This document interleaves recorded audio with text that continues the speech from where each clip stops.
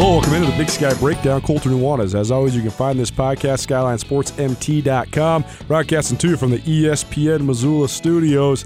This podcast focusing on Montana State, Montana. We have interviews with Kevin Callahan, the head coach of Monmouth, as his team makes the cross-country trek from West Long Branch, New Jersey, to play the Montana Grizzlies at Washington Grizzly Stadium. The second time that the Monmouth Hawks have played west of the Mississippi. The first time came when they played at Montana State. We'll also hear from Latrell Scott, the head coach at Norfolk State. His Spartans coming across the country as well. The first time Montana State has ever taken on a team from Virginia, a team from the MEAC. So it'll be an interesting matchup as Norfolk State comes to Bobcat Stadium for a Saturday afternoon matchup. But first, Brooks Nuanez back in the saddle. He was in Hawaii for a little while. Haven't done a Big Sky Breakdown with him about 2 weeks, but he's got a lot of thoughts on both the Cats and the Grizz. And make sure you listen all the way to the end because he has a really, really good in-depth breakdown of what it is exactly that the Montana Grizzlies do on defense. Their scheme is unique, and everybody talks about it. The opposing coaches talk about it. Opposing players talk about it. It's really hard to prepare for. Sometimes they're a three-man front. Sometimes they're a four-man front. Sometimes they're in a 3-3-5. Sometimes they're in a 4-2-5. Sometimes those safeties are flexing around, so they can even be extra linebackers. Sometimes they blitz them. They do a lot of blitzing where they drop their D linemen into zone coverage. It's a fascinating scheme. It's really complicated. I think Montana's really getting the hang of it, and Brooks has a great breakdown of exactly what it is they do. This podcast presented in part by Selway Armory. Selway Armory, Montana's firearms superstore, locations in both Bozeman and Missoula. Also presented by Town Pump. Town Pump food stores. No matter where you're at in Montana, there's a Town Pump food store near you. Town Pump, Montana's best since 1953. Brooks Nuanez joining us on the Big Sky Breakdown. Colter, we know that in Montana there's a lot of hunters, a lot of gun enthusiasts, so you might as well shop local when you're looking for your next firearm or accessory, huh? Selway Armory, they got the best prices around and the best service you'll find anywhere. As the guys over there will tell you, shop with Selway Armory for a year. We guarantee you'll save some money. The other thing is they have great knowledge. There's a lot of questions that people have about the right styles and types to suit them and what it is that they're trying to do, and all the guys over at Selway Armory know their firearms and ammunition and accessories inside and out. With locations in both Missoula and Bozeman, Selway Armory has some specialty products as well, including full Sig Sauer inventory for your best in handguns and much, much more. Like Colter said, 2 brick-and-mortar locations, one in Missoula, one in Bozeman, and also online, tremendous inventory there. They'll ship everything you want, SelwayArmory.com. Big Sky Breakdown featuring Brooks Nuanez, joining me, Colter Nuanez, as always. SkylineSportsMT.com. Check us out. We got all sorts of coverage for you, Montana, Montana State. And in this podcast, we'll be talking about both.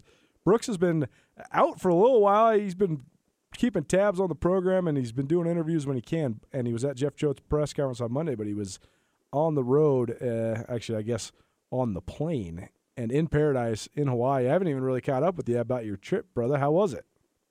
It was fantastic, man. I told myself I'd probably never go to Hawaii in my life. And now, about day 2, I said I'm definitely coming back to Hawaii. Loved it. What was the determining factor for you? Well, I mean, I would go in football season and just don't change your sleeping schedule because I wake up at about 7 o'clock every day, and 7 o'clock is 3 a.m. in Hawaii. So I woke up about 4 a.m. every day. Had the longest days ever, and which felt great. And, like, for instance, Monday Night Football was on at 1 p.m. in the afternoon. It's pretty good to knock back some cold ones and wrap that thing up about 6 p.m. Pretty nice schedule. Just go to bed at 8 and do it all over again. Yeah, it's fantastic, man. Love it. Well, since we have heard from you last, we were talking about going into the first home games for each Montana and Montana State, and the Cats handled Southeast Missouri State 38-17, a 28-point third quarter, the difference in that one. The Cats looked great in the first quarter, terrible in the second quarter, and unstoppable in the third quarter. It was the first flash we've seen of their absolute ceiling. And if they can harness that again, they're definitely going to be a national contender. And then kind of holding on for dear life to close that win out in the fourth quarter. And then last week, sort of lackluster all the way around, a sloppy game in Macomb, Illinois. But a win nonetheless, 23-14. The Bobcats earn their first non-conference victory on the road under Jeff Choate. And on the other side, Montana, they looked sloppy in the first half against North Alabama. They gave up 2 really long touchdowns on busted coverages. They had a blunder in the special teams game, turned the ball over on a fake field goal. But then in the second half, just absolutely boat race North Alabama, 45 unanswered points on the way to a 61-17 victory. And then last week, Montana goes on the road to Eugene, Oregon, takes on the Ducks, Autzen Stadium, and they lose 35-3 to Oregon. Some bright spots in it, but also an interesting deal because a lot of times in those games you're looking for that one spark, that one shift in momentum, that one moment that makes you think, well, what if? What if Montana got another stop here and they could mitigate the avalanche that is pending? What if? And they did keep the score down, to be certain, and that was duly impressive because they didn't run the ball that well either. So to be able to possess the ball and hold a team that scored 77 the week earlier against Nevada, a good effort by Montana. But at the same time, as soon as Oregon scored that opening touchdown, it seemed as if Montana was never really in the mix. So, Brooks, first start with the Cats. You watched the Southeast Missouri State game, and I know you kept some tabs on the Western Illinois game via the radio as well. So just general thoughts on Montana State's 2-game winning streak and sort of the comparing and contrasting of those two victories? I thought they played really well against SEMO. I thought that's a pretty good team. I mean, I don't think it's necessarily a top 10 team or a team that's going to fight for a seed by any means. But I thought that they were a pretty good team, especially defensively. I thought that there was some bright moments for SEMO, and the Cats really couldn't get a lot going, like you mentioned, especially in that second quarter.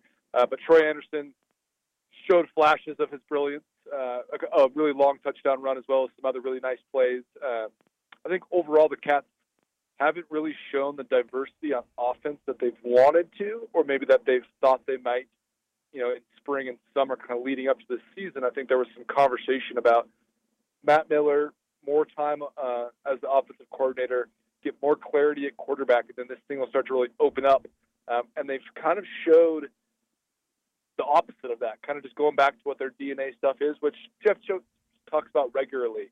He said, we're not going to be crazy. We're going to run the ball 485 to 525 times, which is a very high number, especially in a league that's so open like the Big Sky. So overall, I thought that some of the stagnation in the running game, especially in that second quarter against SEMO, was a little bit alarming, and it happened again against Western Illinois. Some pretty stagnant 3-and-outs that are not very creative offensively. It seemed overall that they were able to kind of just grind away and play the kind of football they've been playing the last 3 years, which has not really proven to always be winning football, but they definitely will always stay in games with that grinded out style. But overall, I think they're both good wins. I think that you have a road opponent that comes into Bobcat Stadium. Granted, you should have a pretty hefty home field advantage. In football, they always say it's 2.5 points. I think of these Montana schools, you look at more like 6.5 points. Yep. And they were able to cover something that looks like a lot like that.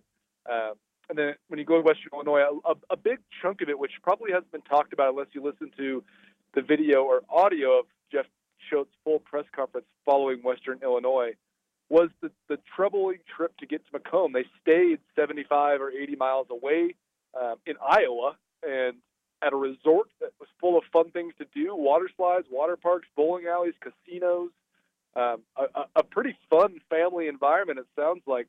But you have to drive 150 miles from the airport to the resort and 75 miles from the resort to the field, and then all that way back to the airport. That's a trek, and I think it's a little bit distracting, especially for young guys who've never got a road non-conference win. So I think overall a good win coming out of Western Illinois there in Macomb. One thing that Ryan Tutel and I talked about earlier, and by the way, Big Sky Breakdown presented in part by Selway Armory. Selway Armory with locations in both Missoula and Bozeman. Take the Selway Armory challenge. Shop with Selway Armory for a year. We guarantee you that you will save money on your firearms and ammunition needs compared to the big box stores. And if you get a chance, if you're in Bozeman, go check out that new Selway Armory out Jackrabbit Lane, a absolutely gorgeous new store. It's gigantic. They have so much inventory, and they are experts. These guys are the experts when it comes to firearms in Montana. Jim Zimmerman, the owner, is a proud veteran of foreign war and a guy that is really, really dedicated to gun safety and doing firearms the right way. So go check out the new Selway Armory in Bozeman if you get a chance. But, Brooks, as Ryan Tutel and I were talking about in the other Big Sky Breakdown for this week, there's bad quarterback play and then there's poor quarterback operation. And I think Montana State has the latter right now. We've seen guys that are completely overwhelmed by the moment, and they're just pissing their pants when they're in the game. They can't function. They're nervous. They're 2 or 3 seconds slow, can't make the reads. Then there's the guys that just glitch out. They short circuit. They can't read the coverage. When something goes awry, all of a sudden you're panicking, you're thrown into coverage, you're throwing a bunch of picks. Casey Bauman's not really either of those. He has not looked like he's belting down yet in a game, and he has not thrown an interception whatsoever. He has 0 turnovers, and he's only taken 1 sack. And we said coming into the year, the number one factor for quarterback play at Montana State is just to find somebody that's not going to screw it up. Just find somebody that's not going to burn the house down. Just have a guy that takes care of the ball. Bauman's been exactly that. So he's been exactly what they need thus far. To me, when I'm watching him, so much of what he's doing that's holding him back is just the operation portion of the game. Jeff Choate talked about his fundamentals, the weight transfer for a guy that's so tall. If he doesn't get the weight transfer right, now all of a sudden the ball's diving at the ground or it's getting sailed into the stands. And when you have his height and his arm strength, that's a precarious situation. But when you watch Montana State on film, you watch the plays develop, there's receivers that are getting open, which is something that hasn't necessarily been the case in the last couple of years. And Casey Bauman's also getting through his reads. He's just not necessarily making the right throw. He's missing some of his reads. He is missing guys that are open. And sometimes when he makes the right read, he's not making the correct fundamental throw. Jeff Choate mentioned the fact that he's holding the ball, he's squeezing the ball too hard. And I was looking at some of your pictures on SkylineSportsMT.com, and it seems to me you can tell he's holding the ball wrong too. And so it seems like that's something that's an easy fix. Also crazy that they haven't noticed it till this point. But the fact that they did notice it, maybe that's a remedy. How would you just evaluate Bauman's play through 3 games? Yeah, I agree with that. I mean, I think there's a lot of different styles of sport. You know, I mean, I can relate. I can think of playing tennis, playing golf, throwing a baseball. There's all sorts of things where when you grip it too hard, there's just a lot of things that go wrong. And it's so easy to think that even when you're lifting weights, you know, you're on the bench press, if you're wasting too much energy just wrapped around the bar when that thing can actually just sit on your hands a little differently. When you're gripping it too hard, you're wasting energy. In your mind, it seems like it would probably be the right play. If I want to swing this golf club harder, I'm going to grip it harder. It's actually the opposite. Oftentimes, it's really hard conceptually to think of that. So I agree with that evaluation from Jeff Choate. I also agree with just the trajectory of Casey Bauman's release is at a certain point where the ball comes out a little differently than most guys. And that's going to be across the country. That's going to be kind of through football history. There's really not a lot of 6'6" guys. The ball has a different flight pattern.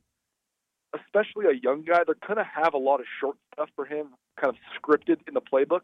And those short throws are coming out pretty hot. And that's just the style of his arm. I always call these rookie quarterbacks a freshman quarterback who hasn't played. They're nearsighted. They're guys that can only see stuff right in front of them. They cannot really get to that next read. And as Jeff Choate mentioned in his press conference, there is not a lot of second reads for Casey. It's either single high safety or split safety. Where's the post help? And you go left or right. I mean, the read is almost pre-snap, and you're just kind of getting to one direction. I think as he starts to see a little bit more, hopefully this next game will be enough for him to have a big sample size to really dial into conference play. But overall, he's played just like I expected a rookie to play, except he has not thrown an interception. So no turnovers has kept them in games, has not lost them games, but has not won them games. In this system with the style of roster they have, that's about all you could ask for. Big Sky Breakdown, presented in part by Town Pump Food Stores. Town Pump, Montana's best since 1953. No matter where you're at in Montana, there's a Town Pump close to you. Brooks is on the road right now. He's driving back from Gardner as part of his wine and beer sales job. I'm sure you're probably driving by some Town Pumps yourself, huh? I certainly am, and I'm servicing some as we speak. There you go. See, Brooks keeps your Town Pump Food Store stocked with the delicious beer and wine you can buy there. So thanks to him, Georgia's Distribution, shout out to them. But also thanks to Town Pump Food Stores for having some of the best inventory anywhere in the state of Montana. Delicious wine, delicious beer. If you need a drink, a water, a Gatorade, whatever you might need, a snack, Town Pump's got you covered, and they're everywhere. Anytime you need a place to fill up with gas, go check out a Town Pump Food Store. There is one near you, to be certain. Brooks, one more question on Montana State before we move on to Montana. You asked Jeff Choate a really good question on Monday. You said, how do you preserve Troy Anderson as Big Sky Conference play looms? He gave you about a 5-minute diatribe on how challenging he thinks the league is going to be, but that was through the lens of trying to keep Troy Anderson healthy. They're going to need him if they want to make a run at the league title. Troy is reached a mythical status in his ability to play on both sides of the ball, his ability to dominate seemingly effortlessly, but he is still immortal, at least so we think. He is a human, and he's been really banged up since the midpoint of last year. I mean, since the beginning of last year. He broke his hand against Western Illinois, had to have surgery. That limited his offensive touches for a couple weeks. He then tweaked his ankle/knee, what no one really knows, against Cal Poly. He had to have offseason shoulder surgery, which kept him out all of spring ball, and it kept him limited during fall camp. And then he appeared to tweak his ankle again against Western Illinois. And so to me, they definitely do need to look at how many reps they're putting on him. To you, how big of a concern is Troy Anderson being banged up, and what, in your eyes, do they need to do to keep him fresh for conference play? It's a massive concern. I have seen Troy be in positions of vulnerability with his body that have looked as bad as anyone I've really covered. If anyone who's listening to this podcast has not picked up, I do know quite a bit about the orthopedic side of sports medicine. Last year when Troy hurt his knee, they slapped a knee brace on him. It was definitely his knee. And he had a time during a game where he scored a 50-yard touchdown, 50-plus, and jumped up to celebrate. And I watched his knee just go slap, slap. Just a loose slack in there. That can be very common with meniscus, can be common with ACL, which I do not think he had. But it was clearly an injury that made him vulnerable. The shoulder is the same thing. The labrum cuff that you'll ever see guys wear, you see a cuff on their bicep, that wraps up and pretty much ties your arm to your football pads. So your arm literally does not dislocate from your body. So he has that. There's only a handful of guys that have those, and they're usually upperclassmen. I guess at this point he is an upperclassman. We say it goes so fast. I worry about him a lot. Right now I know it's his ankle that is hurt. I've confirmed that through several different sources close to the program. It's his ankle that's bothering him more than anything, as well as his shoulder. That off-season shoulder surgery, man, it takes a year, and these guys are getting 6 months at most to rehab those kind of things. It's just not enough time. But athletic freaks who are in their prime and young like Troy can usually make it happen. I would shut him down. I don't think he'll play this next game. I bet he suits. I wouldn't be surprised if he went in on a third down here or there just to do that, whatever he does, turn the corner thing and make people look like fools. But if I was them, if I was Montana State, I would play Troy Anderson for 20 to 25 plays and give him 15 carries on offense pretty much primarily until you need more. The way the schedule kind of plays out, especially in league play, they're going to be a pretty heavy favorite, especially at home against quite a few Big Sky opponents, especially early on. I would rest him, man, because Jeff Choate really is playing the long game. He thinks that they're going to be a playoff team. He thinks he's trying to plan other guys on the team's health kind of programs, what that'll look like. They're going to need Troy Anderson more than anybody. At this juncture, I would say this week's off. I would imagine maybe the week after is a little bit limited as well. University of Montana, slow start at South Dakota. They didn't score until 8 minutes to go in the second quarter, and then they scored on every possession for 5 straight possessions, and they run away with a 31-17 victory. They come back at home and lackluster start, but a stellar finish. And I think that's been the early narrative of this season so far, is that last year Montana had a bear of a time finishing. They were great starters and terrible finishers. 10 fourth-quarter leads, only 6 wins. Now they've been dynamite in the third quarter, and they have been suffocating in the fourth quarter. And this last week was a little bit of an anomaly going against a team that, in my opinion, should be in the top 10 in the FBS. If they wouldn't have lost that game to Auburn, they'd probably be in the top 6 or 7. Oregon would. But still, I thought that there was some bright spots for Montana last week. Not necessarily the spark you'd want in terms of a true upset bid, but a really fortified effort, no back down. I thought the D-line looked great against Oregon's highly touted offensive line that features as many as maybe 4 NFL guys. So I thought that was a good place to build on. I thought Dante Olson was lights out against Oregon. And I thought Dalton Snead's been really, really good so far this year, just in total. So, Brooks, what's your general impressions of the Grizz so far as they prepare to host the Monmouth Hawks on Saturday for their last non-conference game? I really think that you can start to see the defensive scheme just settling in. It's a complex scheme that has a lot of variation, as well as a lot of things that are going to give other teams fits, no matter even if you're playing well or not. Just the style of pre-snap, the style of where playmakers are put. I think it's a pretty complex defense. I think it's a pretty nifty one as well. I think you can start to see it settle in. Like you said, Dante Olson looked like a FBS, a full-blown FBS player in that Oregon game, which is always good to see. You and I talk a lot about if you want to be the best team in the Big Sky or one of the three best, especially in the last decade or so, you have to have the best player at a position in a lot of different positions. You cannot just have one good guy and think you can be the best team.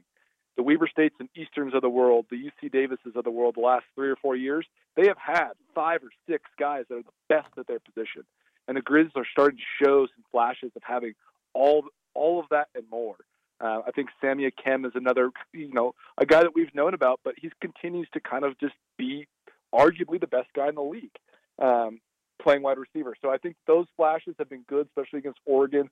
The game against North Alabama is a game that I think you should probably start a little bit quicker with. You should be able to come out the gates and put that team away early.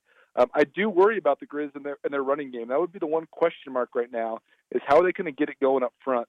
They have not been able to run the ball that well. They've had flashes, especially when they've had, they've been up in games. But overall, they have not run the ball very well against South Dakota or Oregon, which I think would be a concern heading into league play. But there's been flashes. I mean, I think that Robbie Houck is playing fantastic. Another guy that is kind of just transcending, could play at almost any level. I mean, he has such a nose for the ball and such a fun style to watch. And Dalton Snead has really, really played well. He's going to put his hat in the ring for that first team, second team all-league quarterback this year. I think that'll continue to grow. Whereas the Cats have wondered about their offensive philosophy and how maybe they still haven't found it, even though they've kind of changed their identity. You can see the Grizz offensively starting to really find what their identity is going to be and dig in on that, which is always good to see. That starts with Snead, and he's a tremendous player, tremendous leader. I think as they start to go into, they get one more pretty tough game coming up against Monmouth, who's no one to look over. But if you get that win, I think they're looking pretty good going into league play. Definitely taking strides from the team that we saw last year, as far as what you mentioned, finishing games and being more of a cohesive unit and more identity as a team. 2 things for you on those notes. One, the defensive scheme to me is fascinating because I've watched Montana operate this scheme for 14 games now, and I don't think I could confidently and articulately put into words exactly what the identity of the scheme is. I think that's what makes it unique, is just how unorthodox and how truly different it is. And I think Kevin Callahan, Monmouth head coach, who you'll hear from a little bit later on in this podcast, he said he's never seen a defense like it. And Jake Mayer from UC Davis echoed those comments last year after Davis came to Missoula and won. And, broadly, you look at it and you think, okay, it's a 3-3-5. They play in a third safety. They have an odd man front. But then sometimes they're running a 4-2-5. And sometimes they're running zone blitz stuff where their D tackles are dropping into coverage and they're bringing both inside linebackers up the middle. And sometimes the rover is playing an outside linebacker hybrid. And sometimes 2 safeties are down in the box and you're playing a true 1 high. And that makes it kind of like a 4-3. I don't even know. It's like a 4-3-4, or no, it's like it's almost like a 4-4-3. But those guys are, sometimes the rover guy turns into your de facto nickel, which is something that Josh Sanders really embraced. Sometimes your strong safety, Gavin Robertson, turns into de facto outside linebacker. It's just very diverse. So I guess my first question for you is, as this marches on, every football scheme tendencies are revealed. If there are tendencies to this scheme, what are the weaknesses of those tendencies? Weakness is going to be the middle of the field in almost every single defense, but primarily in this defense as well. So the weakness would be, 3 verticals to a single side. The trips coverage or trips receivers to one side of the field will always kind of alter any kind of defense, no matter what you lined up as or what your personnel is. When you see trips to a side, you have to have a trips check because 3 verticals will always will shut down any defensive principle. So the middle of the field is going to be where the shots are going to be taken. But that means that you're also going to have to, if you're not checking to like pretty much a quarters man system, and when you see trips, which the Grizz don't do a lot, that means that you're still going to have pressure coming. So to get deep balls down the middle of the field means the quarterback has to stay clean, and that's not going to be very easy against a team that's bringing pressure from multiple levels. The other thing that they're doing that's so interesting, that's fun to watch, is letting the corners play a little bit of like a hybrid. It's like a sagging cover two. So when you have your two high safeties, you can kind of pack them so low in the box, whereas they're still high safeties, but they're only 10 yards instead of 12 and 13 yards out of the box. And those corners can kind of bail as if they were playing man and almost play like what the two high safeties would look like. And the two safeties can play buzz underneath. So they can like dip down below the corners and let the corners kind of play high. And then those safeties are lurking at that like between 6 and 10 yards, which is what the Grizz are kind of want to give you. But then you're talking about big hits, you're talking about tip balls, you're talking about confusing coverage, especially if those safeties don't want to buzz and they actually do play a traditional two. You're going to think you have windows to the outside, but you won't. All of that is fascinating. The ability to play multiple safeties and truly play them at safety and not always nickel is a really interesting thing. I would say the teams they'll struggle with is a team like Eastern that can push the ball down the middle of the field. And even in non-trips looks, they can get the tight end loose. They can expose people kind of in that middle of the field, more vertical style. But this team, again, they're going to face a lot of pressure no matter what, especially with an odd man front when you don't know where it's coming from. The quarterback will have to stay clean to get anything downfield. My second question for you is that, to me, the theme of the last 9 to 10 months of Grizz football has been the attempted renewal of confidence under the premise of the unquestioned and unwavering expectation of excellence. And that's something that I think that Bobby Hauck is steadfast on, something that I think he's different in than maybe the last couple head coaches at the University of Montana. And I'm not trying to dog on those guys whatsoever, but Bobby Hauck accepts nothing less than excellence. And I think that's why he's the perfect fit at the University of Montana. And he has been just unquestionably confident in his team, and he's been trying to instill that confidence in his players. That said, Bobby Hauck is a very hard-nosed coach. His staff is a very hard-nosed staff, and they are very, very straightforward and some would say demanding in the way that they coach the individual players.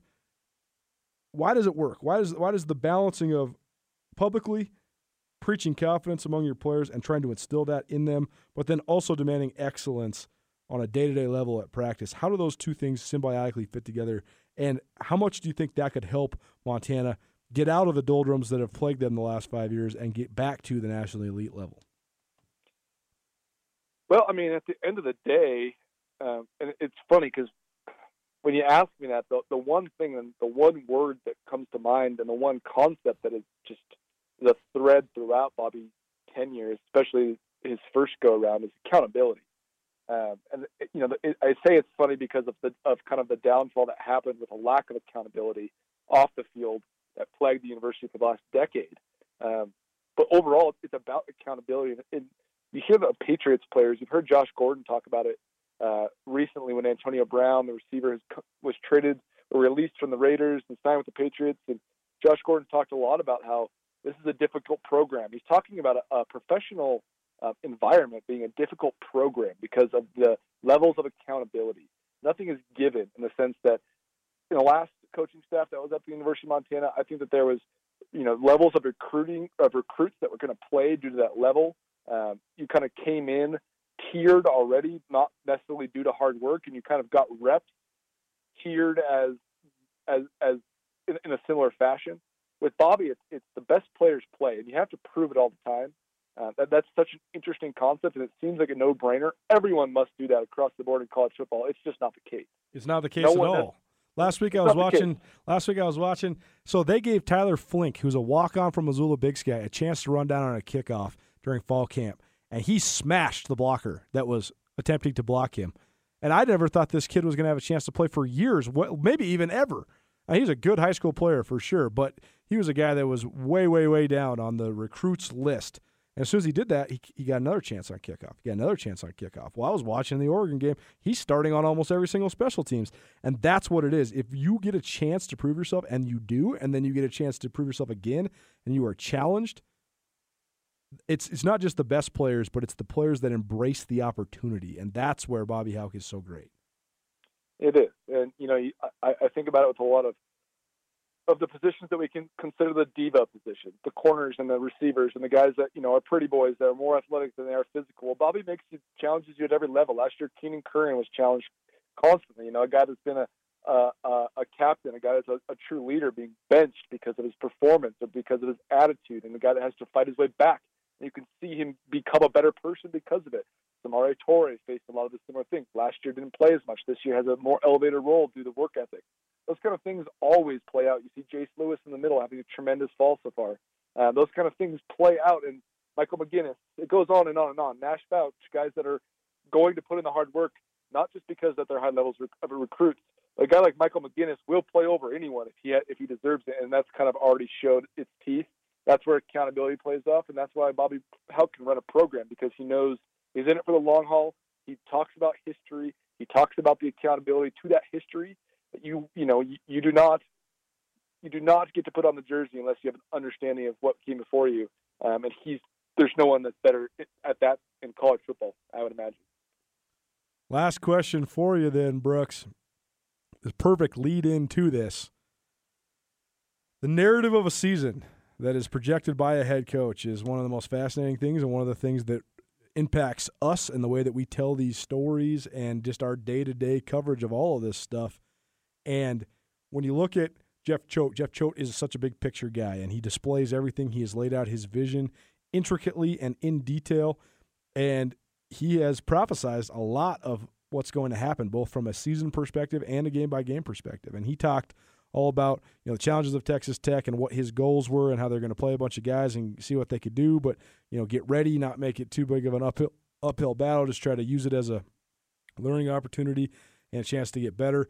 And then he talked about riding the emotions of the Gold Rush game against Southeast Missouri State, which they did.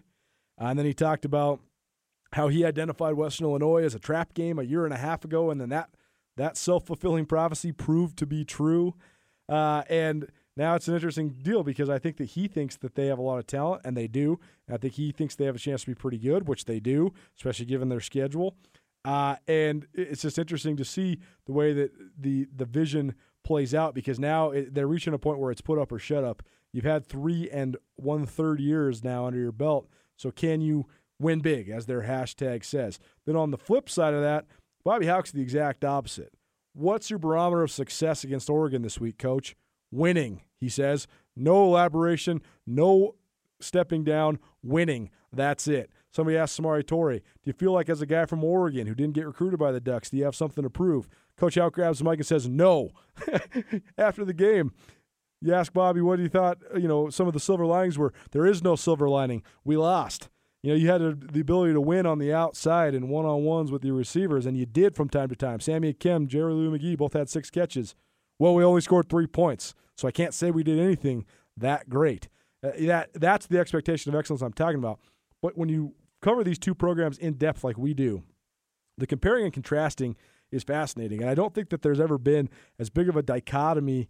While also there's been dichotomies between the two head coaches at the schools, but a lot of times that's when one of the two was lopsided. Like when Don Reed was at Montana and Cliff Heisel was at Montana State, complete opposite personalities, but there was no real debate on which one was more effective, because Don Reed's winning national championships and Cliff Heisel's in the midst of the streak where he can't beat the Grizzlies and they can't make the playoffs.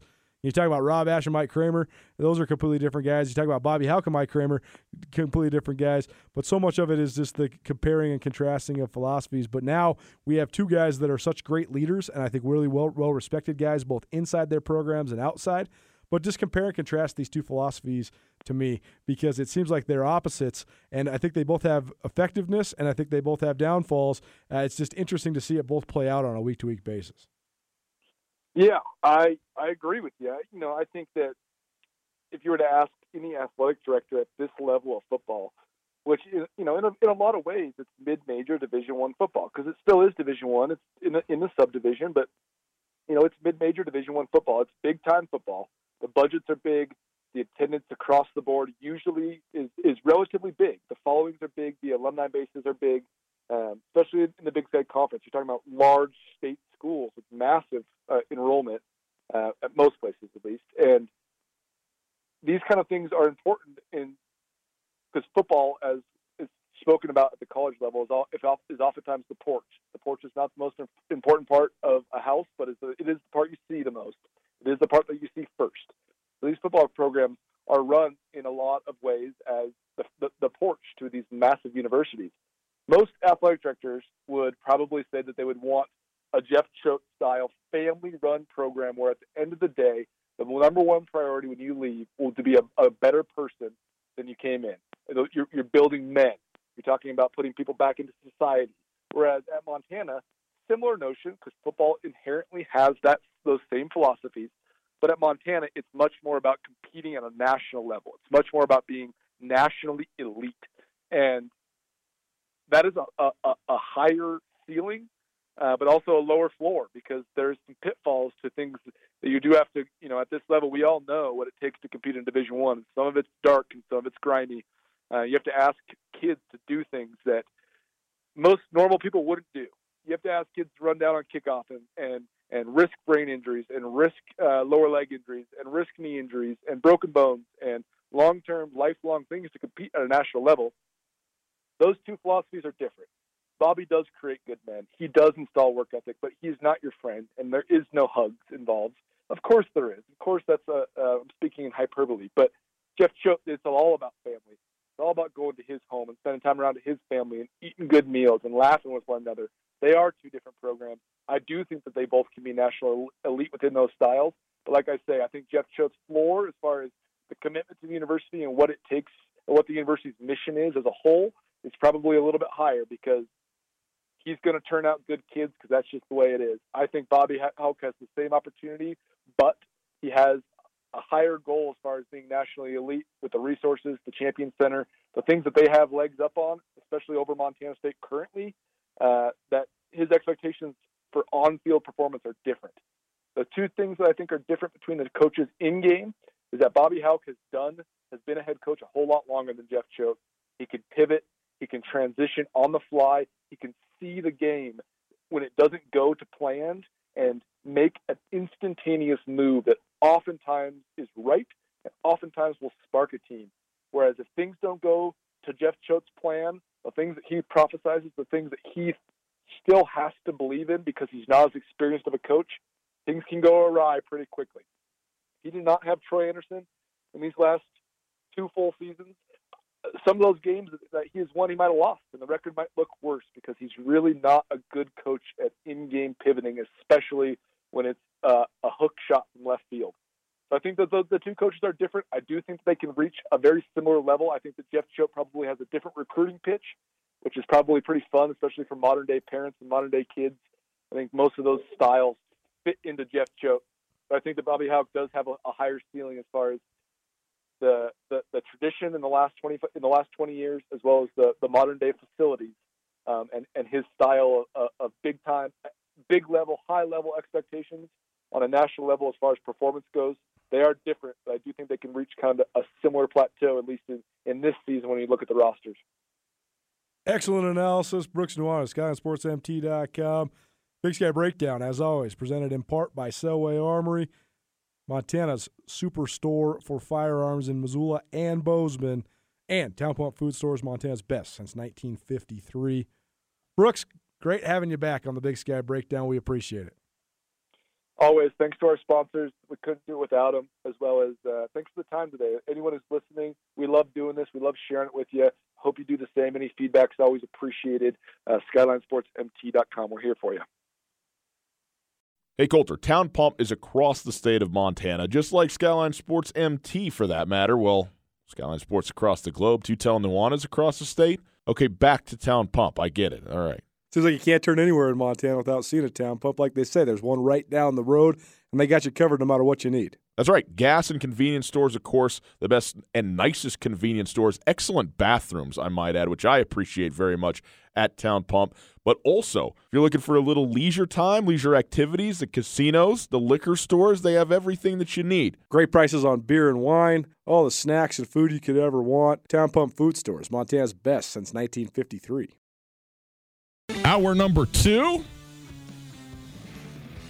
It's time to talk Monmouth Grizzly football with somebody who knows a little bit about Monmouth football. That's Kevin Callahan, the head coach. It is Latrell Nuanez, 102.9 ESPN Radio, SWX Montana Television across the state. Hi, great to be with you. Hope you're having a wonderful day. Thanks for spending some of it with us. We are broadcasting live from the Kurtz Polaris studios. Kurtz Polaris at 2904 West Broadway in Missoula, Highway 83 in Sealy. Online at kurtzpolaris.com. If you missed anything in the first hour of the show, the podcast is available to you because we care about you. You go to your favorite podcasting platform, you look up Latrell Nuanez, you get the Latrell Nuanez podcast. It's that easy. The podcast is there thanks to the Wingate by Wyndham Hotel. We go now to the Rankins Brothers RV phone line. We welcome in the head coach, the only head coach in the history of Monmouth University, Kevin Callahan, with us as they come to Missoula to play the Grizzlies on Saturday, 1 o'clock kickoff there. Coach Callahan, thanks so much for being with us. Appreciate it. How are you? I'm doing great tonight, guys. Great to be on the show. Appreciate you having me. Well, we're certainly happy to have you on. Looking forward to this game on Saturday. And it's interesting. Colter and I were talking about just regions of the country and the different types of football that you get. And being there in New Jersey and in the Northeast in general, seems like the running game is just sort of a signature of that, of that area when it comes to football. Why is that? First of all, is that true? Are we wrong on this? And second of all, why is that? And we know you got a great running back on your club. Well, I think it is an accurate assessment of, kind of football in the northeast part of the country, and I think a lot of that has to do with the weather, particularly when you get later in the season, as you get into late October, November, or early December, and in particular maybe playoff games. Very few people have any type of indoor facility here. And you're playing in rain, you're playing in wind, a lot of different elements, and I think you've got to be able to run the ball in this part of the country if you want to be successful. We can't all just be soft, soaking up the sunshine in Florida, right, Coach? You gotta play some tough-nosed football sometime. That's true, but yeah, they have their issues too, right? Right? Yeah, hurricanes. Yeah, right? I guess there's that. I could have picked somewhere else. I guess, yeah. Coach Callahan, hey, Colter Nuanez, thanks so much for being with us. And I was telling Ryan in our first segment that some of the best, I've covered the FCS now for 13 years, some of the best running backs I've seen, Miguel Masonette from Stony Brook, Ryan Folse last year at Wagner. And it sounds like you guys got yourself a pretty darn good one, and Pete Guerrero as well this year. So tell us a little bit about him. I know he's a guy that has seemed like, at least this season so far, incredibly durable. 30 carries last week. He's been over 100 yards 3 weeks in a row. What sort of element do you think he brings to your guys' offense? Well, I mean, he's a very explosive back, and it's a very interesting story is how we came by Pete. He first came to Monmouth University to run track. Did not play football, played at a very small high school in New Jersey, was actually a quarterback that really ran the ball quite a bit out of a Wildcat formation. And he was a sprinter on our track team here, won the conference championships in both the 100 and the 200 meters, came to us the spring of his freshman year and said he really missed football and he wanted to get back involved in it. So the first year he played with us, he played football in the fall and ran track in the spring and winter. And then after last season, decided he wanted to devote himself full-time to football. And really what that enabled him to do is spend a concentrated amount of time with our strength and conditioning staff. He added about 12 to 15 pounds of muscle. He's more durable now, I think, and stronger than he was when he first came with us. And I think we're seeing the result of all that hard work out on the football field. And he has the ability to carry the ball over 20 times now, where maybe 2 years ago, his limit would have been around 15. Kevin Callahan joining us. He's the head coach of the Monmouth University football team. And, Coach, you're in your 27th year as the head coach, which is, first of all, an incredibly long duration for anybody in any coaching position, but also the uniqueness of being the only head coach in the history of the school. What was it like to get a program started from absolutely square one and then having this really be your career legacy in the sport? Well, it was a unique opportunity. I came here from Colgate University, as you said, 27 years ago, and Monmouth had a strong desire to build a football program. It had never had football here before, and it's a great area. New Jersey's a very talent-rich when it comes to high school football, and I just saw it as a great opportunity to kind of create a football program the way you wanted it to be. You weren't coming in and taking over from somebody else, and having to fight against, well, this is the way we do it type mentality. I could build it the way I wanted it, and after we got it up and running, and in those days it was a lot different. We were non-scholarship when we first started, and it was a whole different type of recruiting. But every 5 years or so, we grew and we changed. We added some limited scholarships, and then before our most recent change, which was back in 2014, when we joined the Big South and went to full scholarship football. So it's been a great run. I've really enjoyed it. The people here at Monmouth University are terrific to work for. Our administration, our athletic director, Dr. McNeil, all great people. And I guess after being here for so long, you develop a sense of ownership for the program. And, as I said, I've enjoyed watching it grow. Back in 2013, you guys made the trek out to Montana State. I actually remember interviewing you before that game, leading up to the Bobcat matchup.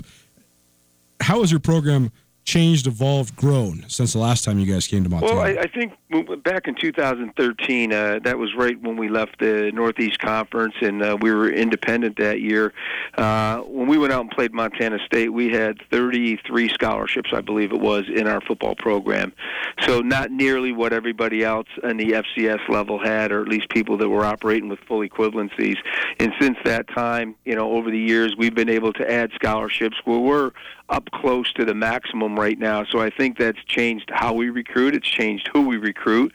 It's changed the depth in our program, which, if you remember, back in 2013 was something that we didn't have. So I think we're better prepared in terms of depth than we were back then. I think we're able to play a higher level of football than we did back in 2013. Coach, as you mentioned, you're there in New Jersey, in pretty shooting distance from our perspective to both New York City and Philadelphia. I mean, you're right there. What's it like to tell your kids, hey, we're headed to Montana. Everybody saddle up. We're going out west. And what do they kind of, what's the perception, if there is one, and what's kind of the scuttle amongst the team about heading out here to play a football game? Well, they're excited about it. They're obviously very aware of the strong tradition of football that the University of Montana has, and how successful they've been on the national level, and a perennial fixture in the FCS playoffs. So they're excited by the challenges it's going to bring. The one thing I will say, back in 2013 when we went out to Bozeman, we had a day. We were playing on a Thursday night, so we had sometime during the day, the day before, we took our kids on a hike in a state park, and actually ended up getting 5 players lost in the woods. Five players who, I don't know, they thought they were Daniel Boone or somebody, and we lost them for a while, and it took us a while to get them. So I guarantee there won't be any hikes or treks in the woods this time. Yeah, I mean, stick to the trail. You could go up the M. That's pretty fail-safe. You're right there in the community, but that's pretty good. That's pretty impressive. One thing that you'll know, and certainly having played at Montana State, you get some of this as well. But Washington Grizzly Stadium, just as a venue, is certainly one of the tops in the FCS, and I think probably the reports on the type of environment that it will be and the number of fans in relation to what you kind of normally see is significant. What have you told your team about that, and what do you expect on Saturday just from that standpoint? Well, obviously we've talked to people who have played out there, and they all say to a person that it's probably the best venue that you'll find in FCS football, and that the crowd is energized, and they're very much into the game, and they they're really very loyal Grizzly fans. We told our team to focus on what happens on the field. We can't worry about the stuff that's off the field or in the stands or how many people are there. Is focus on what they have to do to succeed on every play and handle it one play at a time. Now, we know there's going to be some distractions. We know it's going to be noisy, but the better that we can focus on what we have to do, the better that we can concentrate on what we need to do to succeed, I think the better off we'll be. Kevin Callahan, the head coach for the Monmouth Hawks. They play the University of Montana in Missoula on Saturday afternoon. Coach, you mentioned the differences when you first were the inaugural coach of Monmouth when this program first started 26 years ago in recruiting to what it is now. No scholarships to then some scholarships to then now almost a fully funded 63 scholarship FCS program. what are the biggest differences you notice in recruiting, and what are some of the things you were able to do now that you can offer scholarships at the level you can? Well, I think it's opened the door to a higher caliber athlete on the high school level. Players who back, if you're talking about 1993, wouldn't even have considered Monmouth University, but now we're able to compete with programs here in the East, the CAA, the Patriot League schools, and we're able to compete head-to-head with those schools in recruiting, so we're getting a higher caliber athlete. The other thing it's opened the door for us to play some FBS schools.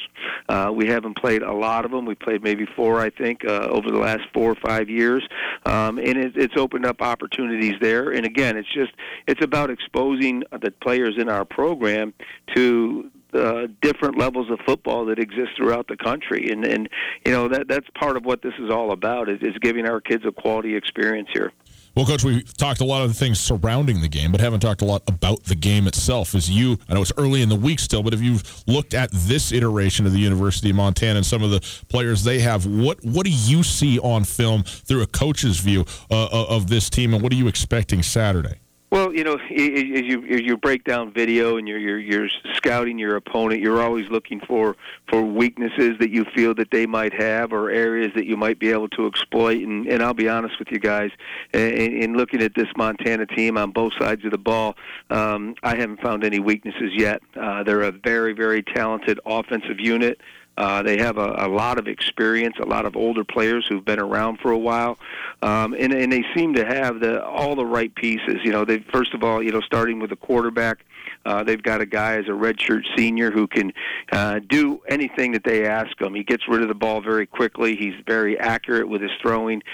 He seems to have an outstanding knowledge of the concepts that they're trying to employ offensively, and he can hurt you with his feet. He can really run, and they offset that with a very big and talented offensive line, guys that are able to not only protect him but provide holes in the run game, and then they can hurt you on the perimeter. They've got an excellent core of receivers, and there's good balance to it. They have great size at the position on the outside. They have excellent quickness on the inside, and they appear to have really good depth at it.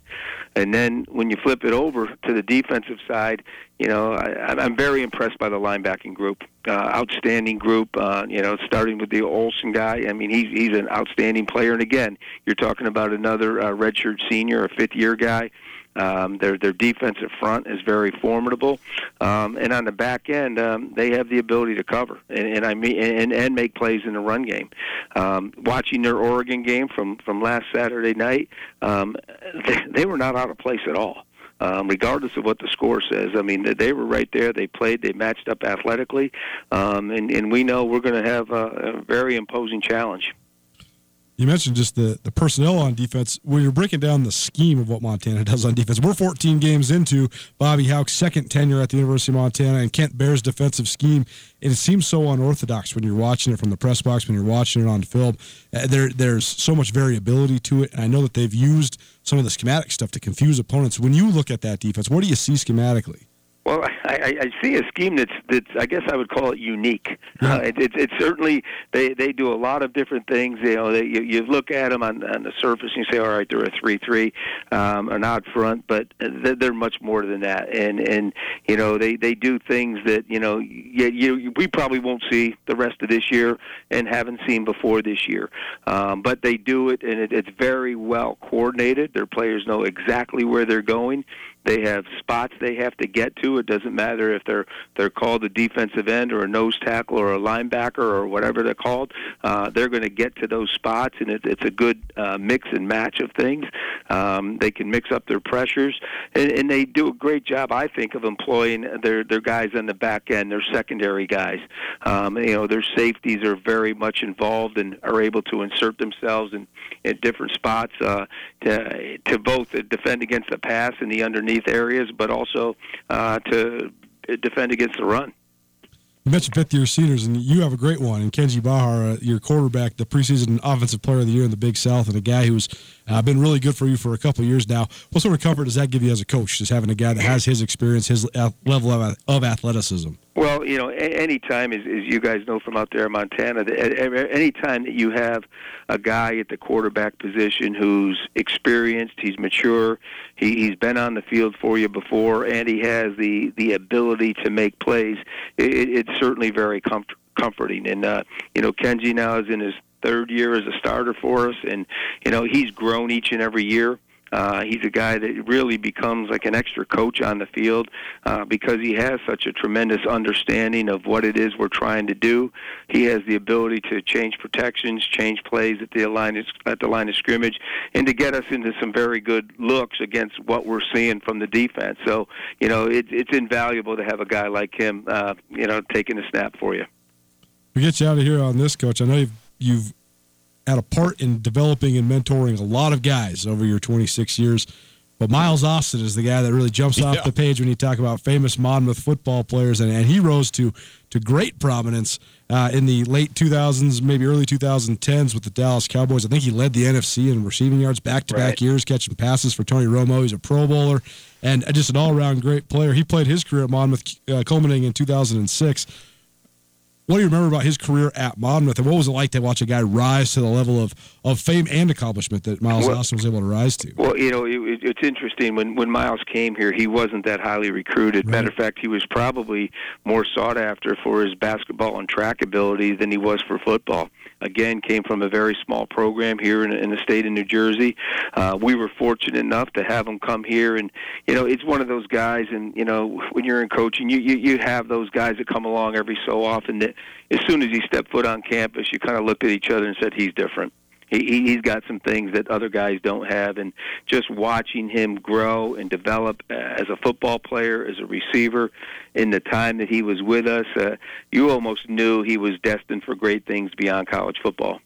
Well, Coach, I was on some teams. They said I was different, too, but it wasn't a compliment. That's the way that goes. Right. Hey, Coach, we really appreciate the time. After 7, where you're at, so doing this in the evening, we really appreciate you taking the time out. And really looking forward to the football game on Saturday. Travel safe, and we'll look forward to seeing you then, okay?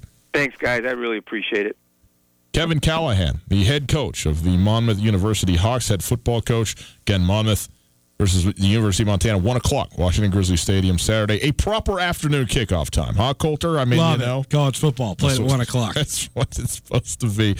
Great of him to come and join us. We certainly appreciate that. If you missed any of that, we'll have the full up on our podcast for Colter Nuanez, as well as it'll be a part of this week's Big Sky Breakdown, as well as SkylineSportsMT.com. We'll take a quick break. Colter, something people may not know about us, but we work at a company. Imagine that. We don't just broadcast from our bedrooms. I mean, I've wanted to work from home, but the studio is here, and we also do sales things, and we also have a marketing department, and we also have a general manager and a program director. We are a very integrated unit here. We even have office telephones. The only voicemail you have that's not full. That is a fact, and it's not full because Blackfoot gives me enough space to have it all. And Blackfoot has all the things that we use for our business to make it run functionally. In fact, did you know that today's phone solutions are changing the way businesses operate? To communicate more effectively with colleagues and customers, companies are turning to hosted voice. You know what they call hosted voice solutions?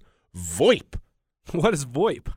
Well, they're the hosted voice solutions that keep up with the business demands. And Blackfoot has their own hosted voice solution, or VoIP. It's called Ergo. Sounds elegant. Ergo certainly is elegant. It's also secure, scalable, and state-of-the-art with 24/7 local account management and support. If you're interested in learning how Ergo can support your business needs, visit goblackfoot.com/voice to learn more. One more time, it's visit goblackfoot.com/voice. Blackfoot takes care of us, Colter, and they can take care of you.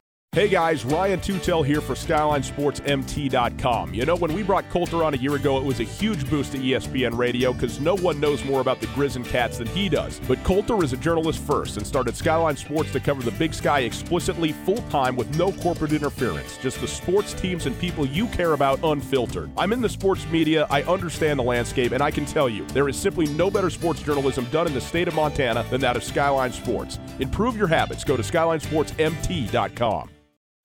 We go now to the Rangich Brothers RV phone line, and we welcome in Norfolk State head coach Latrell Scott to Colter Nuanez. Coach Scott, thanks so much for being with us.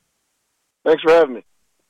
Coach Broadley, first of all, just tell us about coming to Montana. Have you ever been to Montana before as your team prepares to take on Montana State on Saturday afternoon? And what are your expectations for your trip to Bozeman? I have not been to Bozeman. I've not been to Montana either. I've played, several teams from out that way, but never actually in Montana. So we're looking forward to it. It's a trip that, probably I wasn't expecting to take, but we're definitely looking forward to it. I hear it's beautiful country, and it's a great experience for our guys. So, we're looking forward to bringing them out. Talk about that a little bit, because obviously football comes first, and, you're preparing to go and win a football game and all that kind of stuff. But also when it comes to especially non-conference stuff, some of the trips that you can take can give guys an opportunity to see parts of the country, interact with people that they never would have, otherwise. Is that something that, plays into a trip like this for you when you talk about bringing your team out here?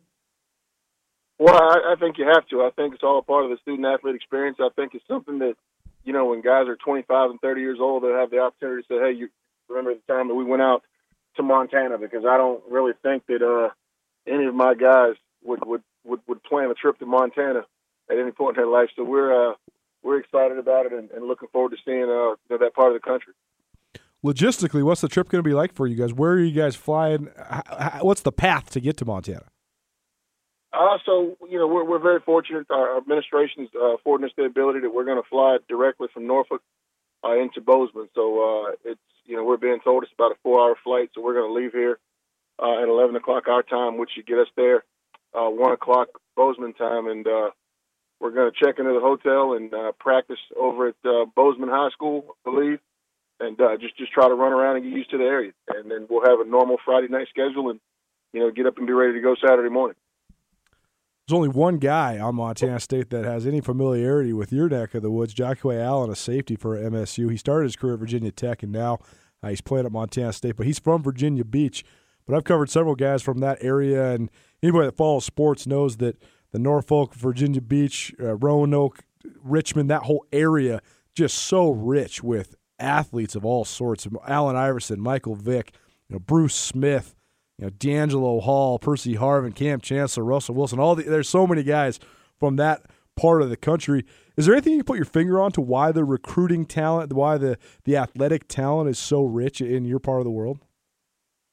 I think I think it's the number of people. I think obviously with the military bases and all those things being here, but we're very fortunate to be in this area. I was born and raised in Richmond. I went to college at Hampton University down here in what we call the 757, and it's been a talent-rich region, for a number of sports for a lot of years. So we're just very fortunate to have a few guys on our team from the area. We've kind of built our recruiting base inside out. We started out saying that we were going to recruit locally and then regionally and then nationally, and it's paid off for us. And I think the young man played high school ball over at Ocean Lakes for Coach Scott, and he's very familiar with a couple of guys on our team. Coach, you play football there in the MEAC, and the HBCUs in that area are something that have been, very influential over the years and continue to just grow and grow. What is special to you about being a part of that group of universities and playing in that conference? Well, the MEAC means a lot to me, first and foremost because I played in this conference. Had a chance to play for Joe Taylor over at Hampton, and Coach has gone into the Hall of Fame this year. I think the thing the MEAC has done is they've made a conscious decision to be a better conference. We're led by a great commissioner. I think every school's hiring different coaches from different backgrounds, guys with NFL experience, guys with Power 5 experience, and I think the level of coaching and the players has drastically improved over the last few years. Latrell Scott joining us. He's the head coach at Norfolk State University in his 5th season at NSU. Coach, tell us something about Norfolk State that's maybe unique, or what's your recruiting pitch? When you're recruiting kids to your school, what's something that you could sell just about your school, about your institution? We've got a great school. We've got a great academic base, but I think the thing that sells our program is it's family structured. It's about a 6,000 student campus, kind of a campus that's big enough to where everybody's not on top of each other, but also small enough to where your professors still know your name.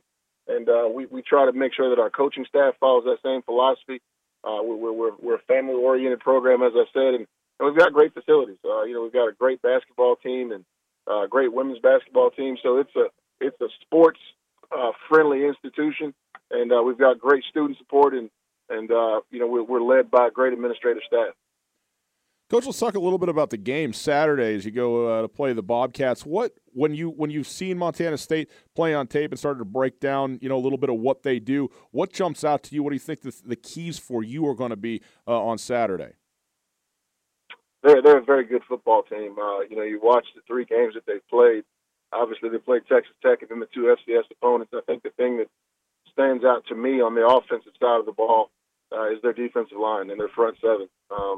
Really good football players up front, tough, physical, hard-nosed kids that they play for the entire 60 minutes. Offensively, big physical offensive line with the ability to run the football. So we've got to make sure that defensively we can stop the run and try to contain those guys best we can there, and offensively we struggled last week for the first time this season. We didn't quite snap the ball as many times as we had in the previous 2 games. So we've got to make sure that we snap the ball as many times as possible and not turn the football over and continue to score when we get the ball in the red zone. You mentioned the lines for Montana State. That's definitely the way that Jeff Choate wanted to build his program, is from the lines on out, and they put a high priority on both the offensive and defensive lines. How do you think you guys match up when it comes to going against those 2 fronts? Well, I have a ton of confidence, in both of our lines, because it's something that we've had to improve over the years. I think, we finally gotten ourselves in position to where we have players that can hold up in games like this. Defensively, we've struggled to stop the run the last 2 weeks. Last week was more because of the option scheme versus just getting run over. But it's going to be a tough matchup for us. We're going to have to be creative by, getting some extra people in the box to try to protect the line of scrimmage and trying to put these guys into obvious passing situations. Montana State has had stellar running quarterbacks the last 3 years, but now a more traditional guy playing quarterback. But when Jeff Choate was breaking down Norfolk State's roster to us, he said that Juwan Carter, your guys' quarterback, really reminded him of Chris Murray, a kid they had a couple years back. And Murray was absolutely electric with his legs, one of the best dual threats in the FCS. What have you thought of just Juwan Carter's development, and what sort of element do you think he brings to your guys' offense? Well, when Juwan is doing the things that he's supposed to do, he's one of the best quarterbacks in FCS football. He's had a couple of bad turnovers, made a couple of bad decisions, but when he's operating our offense and he's taking care of the football, he's got the ability to cause you problems with both his legs and his arm. He's a 3-year starter, so the game has kind of slowed down from a little bit, and he's not making the mistakes that he made as a younger quarterback. And as I said, when he's right, we're right. So our offense goes as he goes. And on the other side of the ball, the guy that jumped out right away when I was watching your guys' Coastal Carolina game was Nigel Chavis. He looks the part all day, and he looks like he's playing the part these last couple of years, too, as one of the best linebackers in your part of the country. So what sort of tone setter is he for your defense? Well, Nigel's a 5th-year senior, and he's a leader on our defense. Very physical guy. He played 90 snaps last week. We've got to find a way to get him off the field some so that he can have the same level of effectiveness the entire game. But he's definitely the heart and soul of our defense, along with our safety, Bobby Price. Latrell Scott joining us. He is the 5th-year head coach at Norfolk State University. Coach, you guys' schedule has been pretty interesting because you played Old Dominion, a regional rival, took them down to the wire in a 24-21 loss, then a Division II win over Virginia State, the place where you used to work, and then last week against Coastal Carolina, and that's a tough place to play. Chanticleer's definitely somebody that's familiar out here after they upset Montana in the first round of the playoffs 2013. But it's kind of been FBS or D2, no FCS games yet. So what do you think of just the gauge you're going to get from your team as you guys play in Bozeman on Saturday? Well, we talked to our team about the 3 games that we played. The first one, if you look at it on paper, it's not a fair fight based on FCS versus FBS. The second game's not a fair fight on paper based on the fact that you're playing in Division II. The third game, you go back to FBS, and now what we're telling our guys is that this should be a fair fight. And it gives us the ability to really gauge and see exactly where we are. Well, Coach, I'll tell you what, we certainly appreciate you being on with us. We had Kevin Callahan, the Monmouth head coach, on yesterday as they're coming to play the University of Montana, and they went to Bozeman 5 years ago, and he told us a story. They went and toured a state park, and 5 of his players got lost. So I'm just, as a point, I just want to help, and make sure that everybody's accounted for, because you get some open spaces in Bozeman, and all of a sudden you look around and you're missing a guy or two, Well, I'll tell you what, these guys coming from the beach over here, I doubt very seriously that they're going to wander off too far. Very good. Well, Coach, we certainly – oh, go ahead. No, I said I bet I'll have no idea keeping a close eye on these guys. Any other time you're worried about them, but I'm really not worried about them venturing off this time. No doubt. Well, hey, we certainly appreciate you coming on with us. We're really looking forward to the game Saturday. Hope you guys have a wonderful and a safe trip and a great experience being in Montana for maybe the one and only time. Okay, enjoy it. We're looking forward to it. Thanks for having me.